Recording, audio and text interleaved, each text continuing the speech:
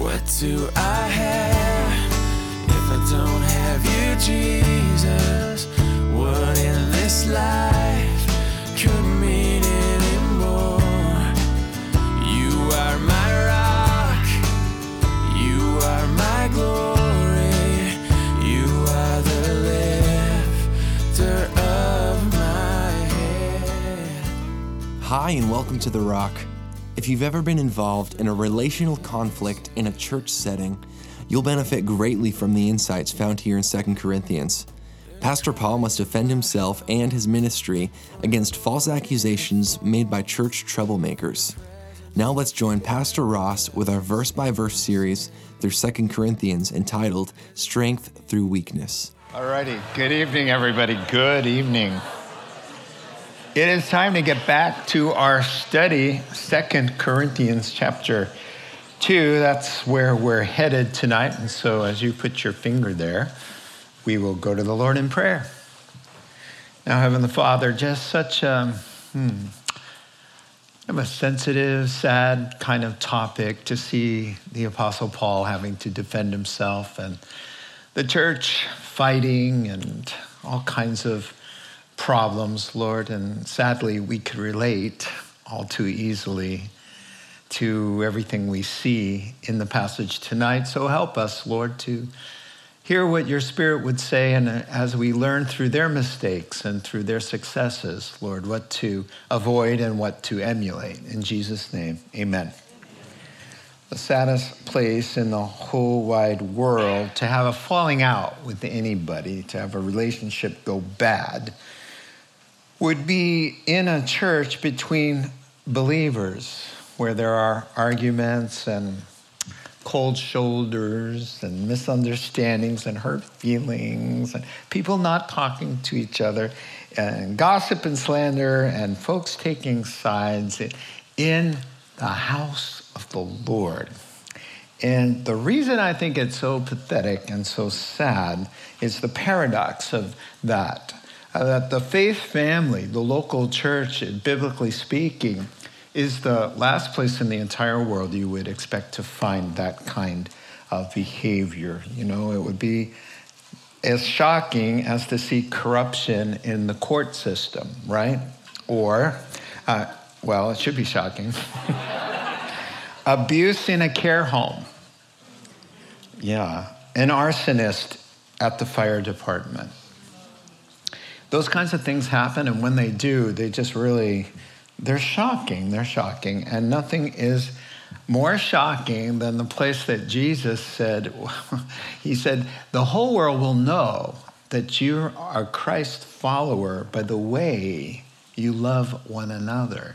So that when you walk into a church and everybody's squabbling over petty little issues and it's cold in there, that is really saying something incredibly terrible as it describes what a failed witness, a failed church really. And so this, unfortunately, is what was going on in first century Corinth, which is southern Greece, their modern day speaking.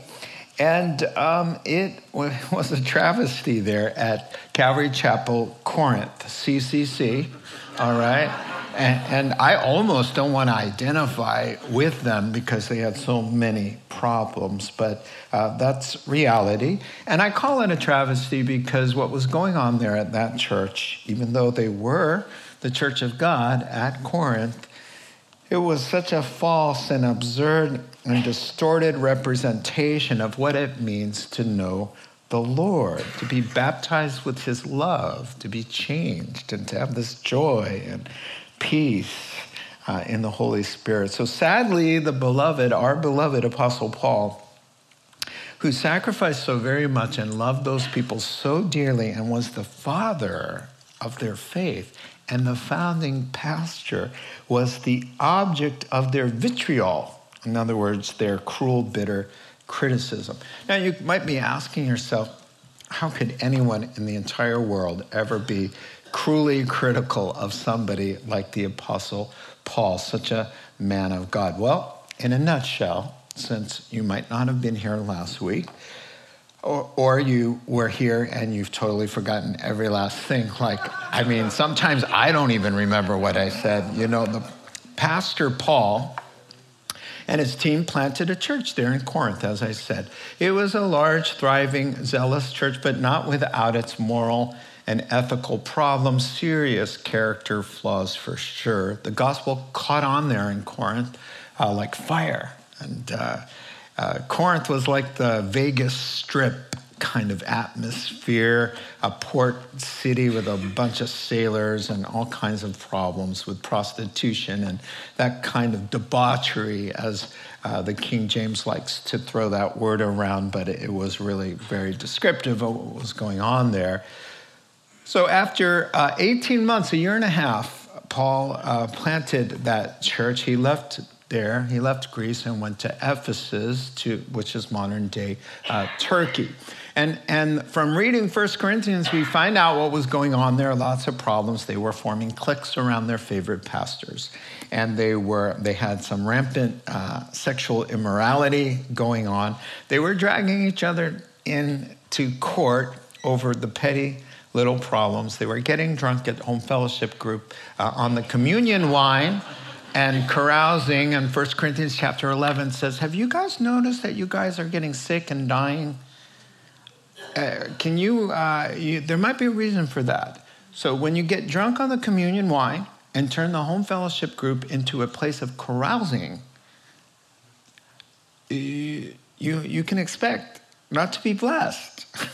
And maybe God was trying to get their attention, and he was. And so, and then on top of everything, we learned from 2 Corinthians that there were false teachers in there just waiting to take advantage of Paul's absence to get in there. They were jealous of Paul. They wanted to force their way onto the platform and take over. They weren't qualified. They had the wrong motives.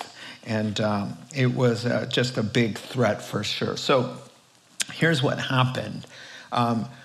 Paul made an unannounced visit. Paul had told them, after he heard all of these problems, Paul had told them, I'm going to come to you, and you got to fix these problems. Now, do you want me to come and with a paddle, and then there'll be fireworks and problems, or do you want me to come gently with a spirit of love? And that was 1 Corinthians 4. He asked them that. Well, he ended up making a surprise visit there, and it was a painful visit. They weren't ready to repent, so he went to try to facilitate some repentance in some of these issues. Now, the big ticket item, a lot of people got offended because there were a lot of people who needed to be corrected. And people don't generally like to be corrected. And when the wrong people get corrected, who don't value that kind of thing, then there's going to be trouble. So there was trouble. But the key troublemaker that caused the writing of 2 Corinthians was, who most commentaries believe it was the 1 Corinthians 5 guy. All right. The 1 Corinthians 5 guy was a man who was in a relationship with his stepmother. And the church was famous for this. And instead of being humiliated and dealing with it, somehow they kind of liked the special attention, and the church was not doing anything. So he went and said, have you fixed this problem yet? And the guy said, no. What's wrong with you?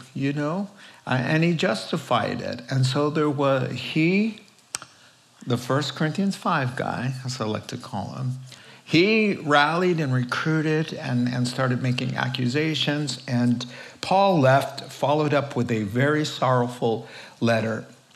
And that's what was going on. Now, in return for being corrected, to tell the church, you have to put this man out of the fellowship since he won't repent of this terrible thing. That man, in return, made a list, a legion of lies about the Apostle Paul, for which the purpose of 2 Corinthians is to defend himself against the legion of lies. He's defrauded everybody. He's wronged people. He's abusive with his power. So in 2 Corinthians chapter 7, Paul is going to say, make room in your hearts, Corinthians. We haven't corrupted anyone. We haven't wronged anybody. We haven't exploited anyone. And we've done no such thing. And so the entire letter was about defending himself in the ministry against accusations from this guy who got corrected and didn't enjoy the process at all. Now, some good news. Now Paul is away, and he's had the painful visit, and he's had the whole commotion, holy pandemonium broke out there. And so Titus came to him while he was visiting the Philippians, and he said, listen, things are better. The guys repented. Things are going much better. Things have calmed down there. And so he's writing 2 Corinthians and expressing his joy that things seem to be going better. And so since this guy was now coming under and doing the church discipline process, Paul says, now I want you to change your attitude toward him, and I'm going to give you some counsel to do with this guy who they had disallowed from their fellowship. All right, he wasn't allowed anymore. The ushers were at the door, and if they saw him coming, they would say, you're not welcome here. All right, so now that he's repented, it's time for a different course of action. And here's the paragraph. If anyone has caused grief, he has not so much grieved me as he grieved all of you, to some extent, not to put it too severely. And the punishment inflicted on him by the majority is sufficient for him. Now instead, you ought to forgive and comfort him so that he will not be overwhelmed by excessive sorrow. I urge you, therefore, to reaffirm your love for him. Verse 9. The reason I wrote you was to see if you would stand the test and be obedient in everything. In other words, are you going to excommunicate him or not? That's the reason he wrote them. Now, if you forgive anyone, I also forgive him. And what I have forgiven, if there was anything to forgive, I have forgiven in the sight of Christ for your sake, in order that Satan might not outwit us, for we're not unaware of his schemes. Now, I fully intended to get to the end of the chapter tonight, but with a paragraph like this, it would take more than a miracle. Trust me, there's a lot to talk about in this paragraph, as you can imagine. Now, this passage deals with the highs and lows of what we call church discipline, how someone who falls into sin in a public way can find public restoration in the faith family, how to make the best of a really bad situation. Now, these are some of the things you could be thinking about as we walk through this paragraph together. So first off, we'll leave the text up there. Apparently, the painful visit and the painful letter has done some good, and this guy is repenting. Now, notice Paul's tact. Now, first of all, you're asking the question, what kinds of things will be helpful in a relational fallout among Christians? And the first thing I see is Paul's tact when talking about it. So, number one, you use sensitivity about sensitive topics, like a relational fallout. Where wounds are just healing, you have to kind of tiptoe around the tulips, as it were, okay? And so without rehashing anything, just notice how sensitive he is to the offending party. The guy's going to go anonymous. Now, there are times in the beginning of when you're dealing with somebody, when he's dealing with somebody, he'll say, watch out for Hermogenes, watch out for Philetus, watch out for Alexander the coppersmith. These are guys who still are those people. Watch out for Euodia and Syntyche. They need to get together. So that's not always the way to avoid calling somebody out. But after he's called them out, and after he's come under, and after there's been holy pandemonium and recruited people who are all on his side, and the thing is like a minefield. Now we're going to not call out his name again. We're going to say, if anyone, we all know who we're talking about. And we're going to use the word if. If anyone has caused pain. It's the softest possible terms. We can learn something. In chapter 7 and verse 12, he refers to him as the one who did wrong. And so what he's doing is just kind of making sure he doesn't unnecessarily rip the scab off of something that's trying to heal. Oh my word, I see this all the time with people who don't have the common sense to just don't bring it up again. Why do you keep talking about it? Every time you bring it up, it doesn't have a chance to heal. I'm not talking about when things need to be talked about, but this thing has been talked through. And action has been taken, and tears have been shed, and changes have been made. It's time to move forward. So he's just going to tiptoe around and say, if anyone's caused somebody pain, and he's going to resist the temptation to recount the event so that he can say how right he was and how wrong this guy is. Remember, this is the guy who's gossiped and undermined his relationship with these dear people. And look at how kind he's being. Why? Because there's something bigger than his hurt feelings. There's something bigger than the squabble between these two guys. He's saying for the sake of the church, he's going to generalize and be so sensitive, you know. So I went to a marriage conference once. And they started off by saying, we want you to separate now. We want you to go into your hotel room. And we want you to, first let's start off with the most painful memory that you could think of in your marriage. And so I was not in charge. I don't like it when I'm not in charge of those kinds of things, because that would never have happened. I would have gotten up and said, I want you to go to your hotel rooms. I want you to think of the happiest, most joyous memory. I want to start on that note. I don't want to start with fireworks and explosions and a black eye. It would have been mine. And so everybody went back, and believe me, there was murmuring. Believe me, there was sourness in the room because they had to go back and talk about things. What are you going to stress your broken ankle and just let's test it and see how much weight that once broken ankle that had to have a metal plate put in. Let's just see how much weight it could bear. You know, why do we do things like that? Or, you know, let's stare at the scar. And just stare at the scar. What kind of feelings are you having now? Let's poke around in the bee's hive, where the bee's hive is. Let's see what happens if we just poke long enough. And it's kind of like, just let it go. Okay. So the second thing I see him doing now, in relational fallouts, really, is to minimize his personal pain. Here's what he's saying.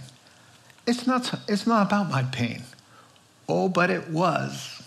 It was, because in chapter 2, I believe, no. There's a section in which he uses the word pain. Where is it? Yes, it's in chapter 2, but it's in verses 1 through 5. So he uses the noun pain twice, and he uses the verb 5 times. In 5 verses, there are 7 references to his pain, his distress, his turmoil. But then when he's recounting it sensitively, not wanting to bring the whole thing up again, he's going to say, it wasn't a big deal to me. He's minimizing it. Instead of saying, you guys have no idea how much that hurt me.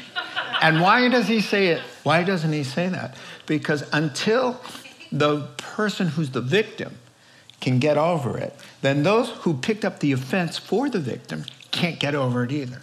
So there are people who would die for the Apostle Paul. They love him to death in Corinth. And they are offended to the bone that this immoral pervert would say such terrible things about the Apostle Paul. So what he's saying is, hey, listen. He's saying, if there was anything to forgive, look at that. What does that mean? What are you saying? There was a ton to forgive. He's saying, listen, that he didn't like me, that he rejected my authority, that he made stuff up about me. This happens every day. I'm used to it, So was there something to forgive? I don't consider that nonsense in my line of work anything to forgive. It's part and parcel of my life and my calling. If I were keeping track of everybody who got their nose out of joint because of every sermon I've ever preached, he's saying, I don't even know. Yes, of course I've forgiven him. If there was anything to forgive. Wow. And it wasn't so much my pain as what he's caused the whole church, people. So he's signaling, all you fans of mine out there, you can get over it because it wasn't a big deal to me. I'm not still thinking about it. I'm not even remembering what it was. Was there anything there? I don't even know. Remind me. No, don't remind me. So that was, and here's the thing about church squabbles. Bottom line, always.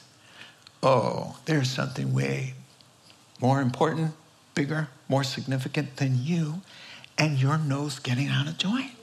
It's called the unity of the church. It's called the gospel of Jesus Christ. It's called the witness to outsiders. Amen. And whether or not you got your feelers hurt, I'm not talking about real nasty, terrible sin that needs to be exposed. People, yes, common sense. I'm talking about 90% of what goes on in churches. Squabbling, Somebody sees a group on Facebook and they didn't get invited. Why didn't they get invited? Who knows? But, there's going to be hell to pay because, they didn't get invited to whatever group was going on there. And this is what we're talking about here. So he's saying, for all you who are offended with me, stop it, because I'm not offended and I'm not in pain. Let's move on together. Amen? I like that. So he's careful the way he talks about it, and he's careful to minimize his own personal offense for the bigger picture. And that bigger picture is really reconciliation, right? He wants that, and he has a heart for that. So pastors don't have the luxury of playing the victim card. They don't. Somebody told me that once. I think it was a seminary professor. He said, it's not that you won't be victimized. You don't have the luxury of playing the victim card. You just don't. You have to be like Christ. You have to be above all of that. You have to let them say the insults and then, you protect yourself and all of that common sense stuff. But all the little stuff, you don't just go running after all of that. That's a fool's errand. And so Paul's smarter than that. Verses 7 and 8 in your text, notice it.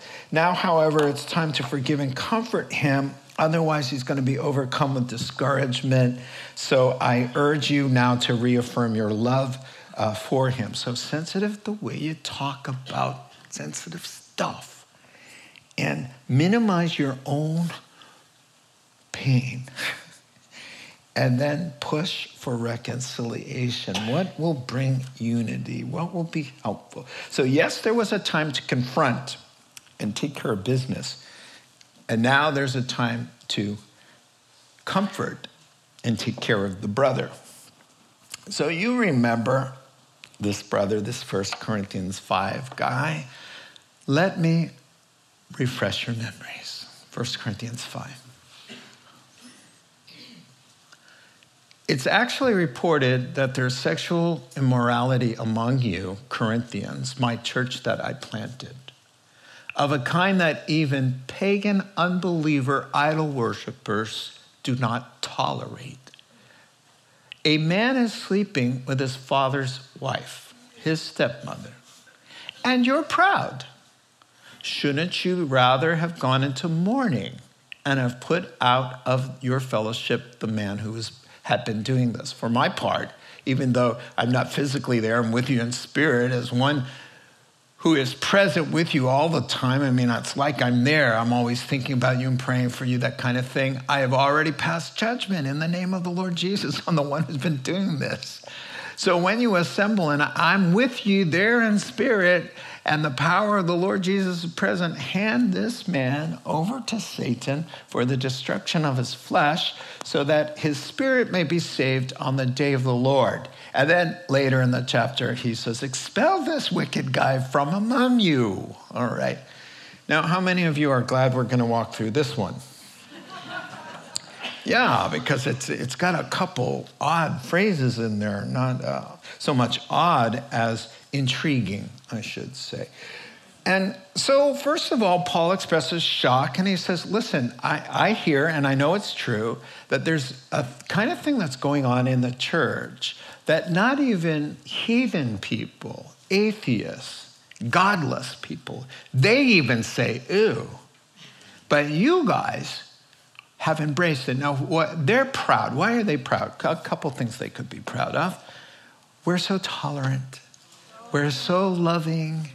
You know, you don't know the relationship. It was kind of just how it all happened was sort of, we could see it coming, and we're just, you know, we're loving and we're tolerant of it. Or the other thing is that, hey, you guys, are you from Corinth? You're from Calvary Chapel, Corinth? Isn't that the church where the guy has an affair with his stepmom? Yeah, that's us. Almost not so much approving of it necessary as enjoying the notoriety of it, right? Yeah, almost rolling their eyes, maybe in disgust even, but sort of, yeah, that's us, you know? And Paul's like, you're proud. Are you kidding me? Okay, so the guy and his stepmom go on Oprah, all right? And then they go to Ellen and The View, and they're met with thunderous applause because that which is highly esteemed in this world is detestable in the eyes of God. Oh, but the world stands up and cheers and puts it on the cover of their magazine. Look at this, and call it courageous. You could fill in the blank. I don't even have to pick on anybody. Your minds are already going where they should go. You know, look at this. Deviation from humanity, and we're going to label it courageous. And so he's found himself. He's not, you know, he's not conforming to anybody's image. They fell in love, okay? And maybe the dad and the new wife got a divorce. And maybe they got married. It's all legal. It just happens to be his father's ex-wife and his former stepmother. And Paul says, that is so disgusting that you guys haven't mourned over this. And so he tells them this, and then they still didn't do anything. And then he makes the visit. They hadn't done anything. And then he said, this is what has to be done. And he sent the sorrowful letter. And then finally, they did it. And it was a majority. You shouldn't be proud. You should be humiliated. You shouldn't be, you know, tolerating this. You need to deal with it. And it's called church discipline. Now, I'm sure they followed Matthew 18 because Matthew might have been around. It's been 20 years since Jesus died and was buried and resurrected and ascended. It's been 20 years. And so they had church discipline. So number one, Matthew 18 says, you go to the person and you say, bro, you know what? This is crazy. What were you thinking? What are you doing? You've got to stop this. You're a Christian. Remember, you're filled with the Holy Spirit. Let us show you Leviticus in the law. It says you cannot have your father's wife. It's in the law. Because that's what Canaanites did. And so he, maybe one or two bros went to him. And then he said, no, shut up, you know. Oh, mind your own business, man. I mean, we're not hurting anybody. We're two consenting adults. Well, you're two consenting adults in our fellowship. So then the pastors got brought in, and maybe Timothy and Silas and Apollos, or maybe Priscilla and Aquila, who helped found the church. Maybe they came alongside him. No, I don't want to talk to you guys anymore. I've got my real friends. I've got true friends, all right, who really love me, who really accept me, right? And you guys, all you want to do is judge me, right? Well, we've heard this before. And so after they reject the pastors, then it's time for disfellowship. And Jesus says, just Help them to feel the consequences of you can't eat your cake, you can't have your cake and eat it too. In other words, you can't enjoy the blessings of fellowship, the blessing and favor of God, and all the privileges and the beautiful things that go along with Christian koinonia. You can't enjoy that and be living in sin. And so in a redemptive move, not in a move just for punishment's sake, but in a redemptive disciplinary hope of restoration, you say, feel this pain so that you will come back. And so for the purpose, he says, go ahead and hand them over to Satan. All that means is when you excommunicate somebody from, let me see how many churches there were in the world. 1, 2, 3, 4. In the world, not in Santa Rosa. In the world, you had 4 options. So the things were a little different. So when you handed somebody over to Satan in Paul's way, you say, look, he wants to play on the devil's playground. Let him play. So don't bring him in. There'll be no prayer covering. There'll be no Christian word of God over him. There'll be no worship. There'll be no protection. And so put him out in the world. Who is in charge of the world? The prince of the power of the air, under which the entire world is under his sway. I should say 1 John chapter 5. The whole world lies under the power of the devil. There it is, plain and simple. So he says, put him out of the church and then give him what he wants. And then for the destruction of his flesh means sinful nature. And so what he's saying is that the wages of sin is destruction and death. So let it play out. Let him reap the consequences in Satan's world where he can do whatever he wants. Let some of the consequences come to him, and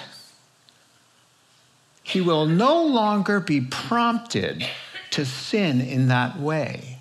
That's the destruction of the flesh, is that he'll get so tired and associate the pain with that kind of sin that sinful prompt will be destroyed in him. Oh, there are people who have suffered so much from sexual sin.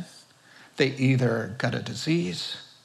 Once you get a disease, the fun is gone from that choice, right? And if your life is threatened by one of your sins, which sins often do, suddenly, see, your flesh, the sinful flesh, has been destroyed in that they don't go back to that ever again. Because God let it play out. This is what you want. You can't stop. Nobody can stop you. So here, touch the flame. And then they don't want to touch the flame anymore. That's all that means there. So sin is not all it's cracked up to be. The guilty conscience got to him. The money runs out. The bills start piling up. The friends start disappearing. Oprah doesn't return your calls anymore. Nobody's interested in your new, fresh blog, so it all comes. So a quote about church discipline. The process of church discipline, it worked there. As necessary and needful as it worked then and is now, it's not very effective 2,000 years later. Today, the unrepentant sinner who ignores pastoral care and then resents pastoral action simply leaves the church for another. But not before first slandering the pastors, spinning his friends, and recruiting others to take his side by lying, gossiping in order to save face and lash out in revenge. Then he goes to the church across town, where he relates his victim story full of half-truths and whole lies, and in this new church, he usually goes on well received. And so whenever you hear a pastor, Pastor so-and-so treated me like this or that, and you think, that doesn't sound like Pastor so-and-so, Get the whole story, because there may be a reason it doesn't sound like Pastor so-and-so. Get the whole story. Now, time for a story. I was at a church. I was not the lead pastor. I was an associate pastor. And we had a youth guy. He was a terrible employee, just terrible. 3-hour lunches. Nobody ever knew where he was. Never followed through. Talked too much. Was immature. Not a self-starter, that kind of thing. On top of work-related issues, he crossed some lines with his girlfriend, which he came and told us about. And we said, this can't continue. You can't be working with the kids and have this kind of problem. So he was given 3 chances. It kept happening. Then he got some counseling. The lead pastor graciously, I kept going on. He failed and failed and failed. And plus his work was horrible. The lead pastor graciously let him resign instead of shaming him. He left, but he slandered the poor lead pastor up one side and down the other viciously. So much so that one of my friends, an adult, came to me and said, I can't believe how you guys treated him. I said, well, do you want to hear the whole story? I was very surprised. This is how powerful gossip is. And the fake news.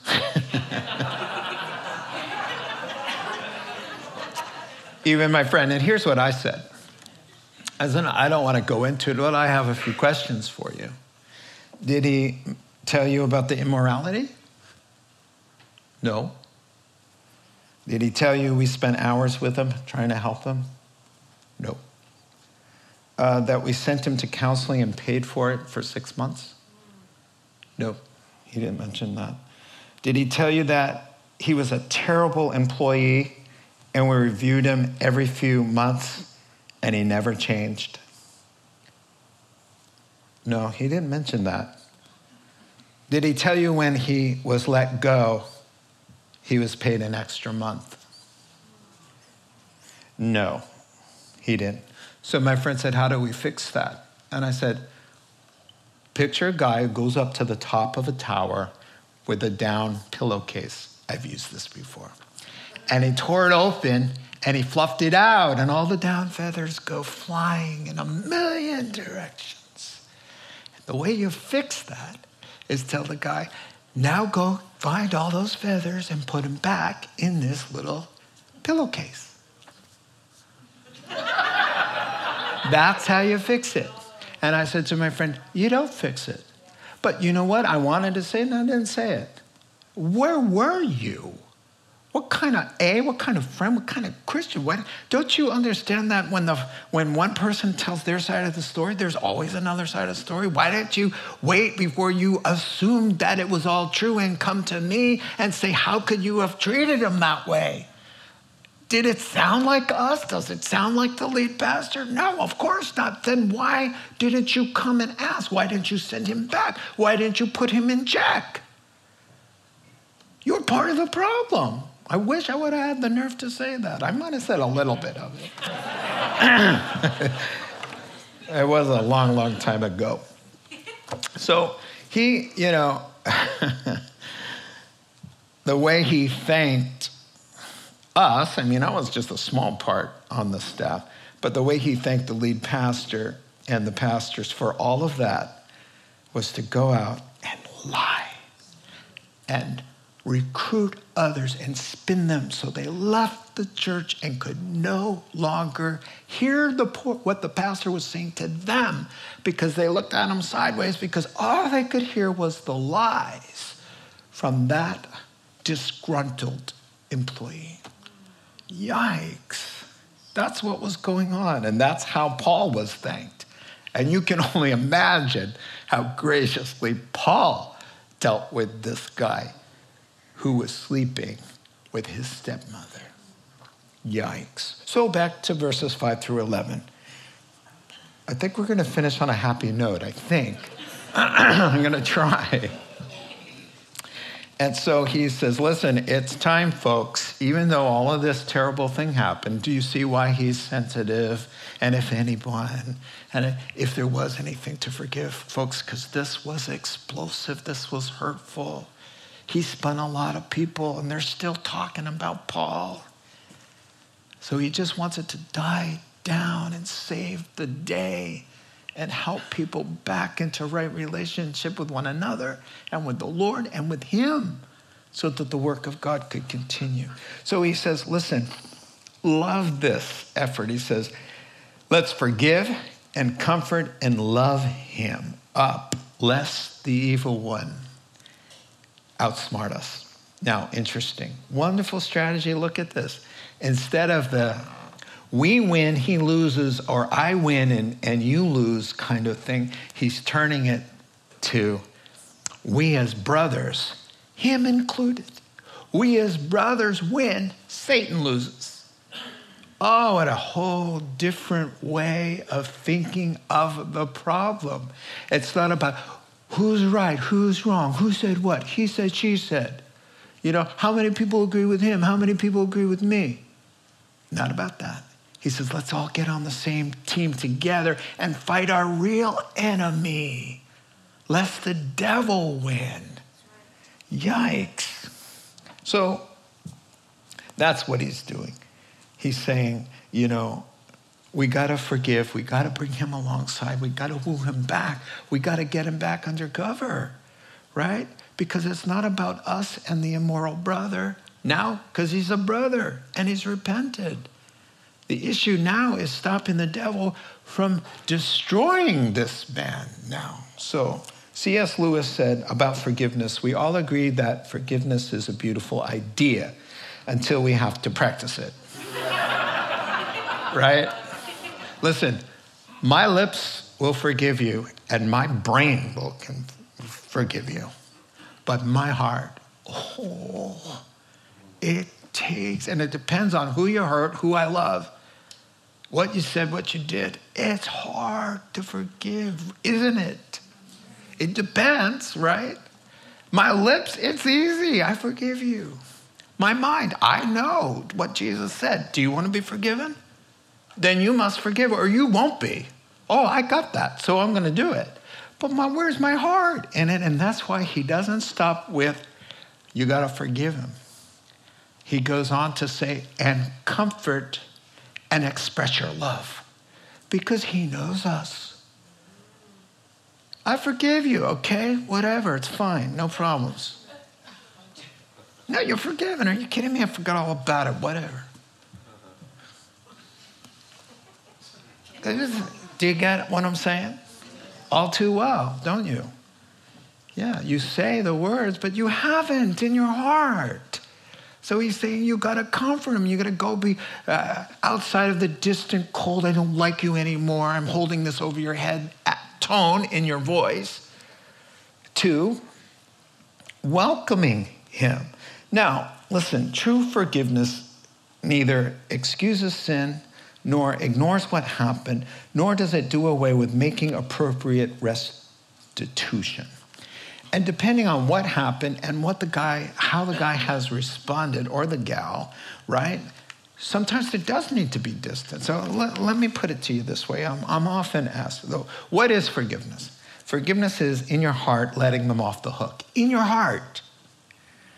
You're not holding it against them in your heart anymore. Now, somebody will always ask me, must they repent to qualify for your forgiveness? Well, yes and no. It depends. Some of the scriptures seem to say, if they ask for forgiveness, they sin against you, they ask for forgiveness, you forgive them. 70 times 7 kind of thing. And then there are just blanket statements. Father, the Lord's Prayer, forgive us this day. Forgive us our sins as we forgive those who trespass against us. There's no qualification there. So the answer is, must they repent to qualify to be forgiven? The answer is yes and no. for the practical aspects of restoration and reconciliation, yes. Oh, if you want a second chance at the marriage, if you want to be reconsidered for the job, if you want to be my friend again, you had better say, yes, you're sorry, this is what you did, and no, you'll never do it again. And should give us a few months of proof of that. Yeah. So outside practical concerns, we need some movement over there for the fullness of forgiveness to happen. But in our hearts, no Christian can walk around with bitterness and resentment and bitterness. There's no way you can do it. So, and there's a lot of times when people are not going to give you what you need to make it easy, because it does make it a lot easier when they cry, and cry hard, and cry a little bit longer, and then a little longer then. Makes it easier. But you're not always going to get that. And then what? You have the right to walk around with resentment and bitterness and holding them up. No. You'll hear other pastors say, yes, go ahead and withhold forgiveness unless they repent. I don't suggest you do that. I think there's a mandate spiritually, privately, 100%.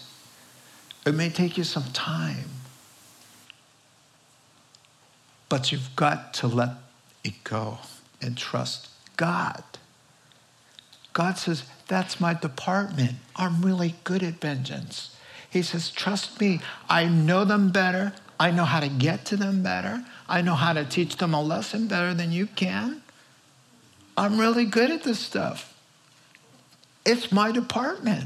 So give it over to me and let me work. And then you live in your sweet, wonderful, freed up heart that's room for mercy and love and joy and peace. But just get rid of it. So that's the answer to that. One quote, and then I'll wrap up. Forgiveness is to be extended carte blanche to all who trespass against us, as he taught us to pray. Forgive us our sins as we forgive others who trespass against us, so that no Christian heart is filled with resentment, anger, or bitterness. We must forgive without condition. And so that's kind of the quote which I sort of paraphrased, right? So in my heart, you're off the hook. Now, forgive and comfort him. Comfort him means to encourage him. So every time he's saying, I'm such a loser, I can't believe everybody's looking at me. No. And use the scriptures to encourage him. Does he need a new place to live? He probably does. If you consider what he was doing. Maybe you have an extra room. Here's what he's saying. We got to outwit the enemy, because God used the enemy to kind of bring him to a good place. But a day too long with the enemy, and you blacklisted him, when he's ready to come back, the enemy's going to say, see, there's no place for you. I've got a place for you. Come with me. And he'll harden his heart. So when it's time for them to come back into fellowship, that's why forgiveness is so important. Because God can't work in them unless you give them the place back. Do not burn the bridge. We've got all kinds of family things going on in our family. And our motto is don't burn the bridge. Keep the bridge. Whatever you can do to keep the bridge, because the gospel goes there, right? You burn the bridge. I mean, sometimes they blow the bridge up. What can you do? As far as it depends on you, Paul says, you keep the peace. You make peace, right? And so this is what was the big concern. Don't blacklist him. Welcome him. So in closing, the greatest commandment in the entire Bible is to love God with everything you got and to love others. And if you, my dear Christian friends, if we are called to love our enemies, love your enemies. If your enemy is hungry, feed him. If they're thirsty, give them a drink. If that's what God commands of our enemies, how much grace and mercy and forgiveness and love must we show to our brothers, our blood-washed brothers and sisters, who, yes, they were insensitive. Yes, they fell. Yes, they've sinned. Yes, they've done terrible, hurtful, stupid, self-absorbed things. How much more must we love them? Amen? Let's pray together. Father God, what a fitting conclusion on Valentine's Day. A call to love unconditionally with wisdom, as we've been talking about. Help us, Lord, to be the kind of people like Paul who can use tact and diplomacy and to speak sensitively, Lord, and to promote unity and love, and to minimize our personal offenses for the bigger picture,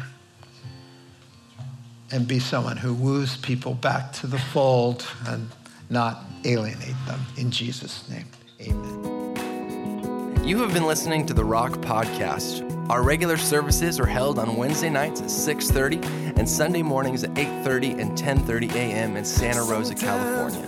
If you would like to learn more, please visit our website at cctherock.org.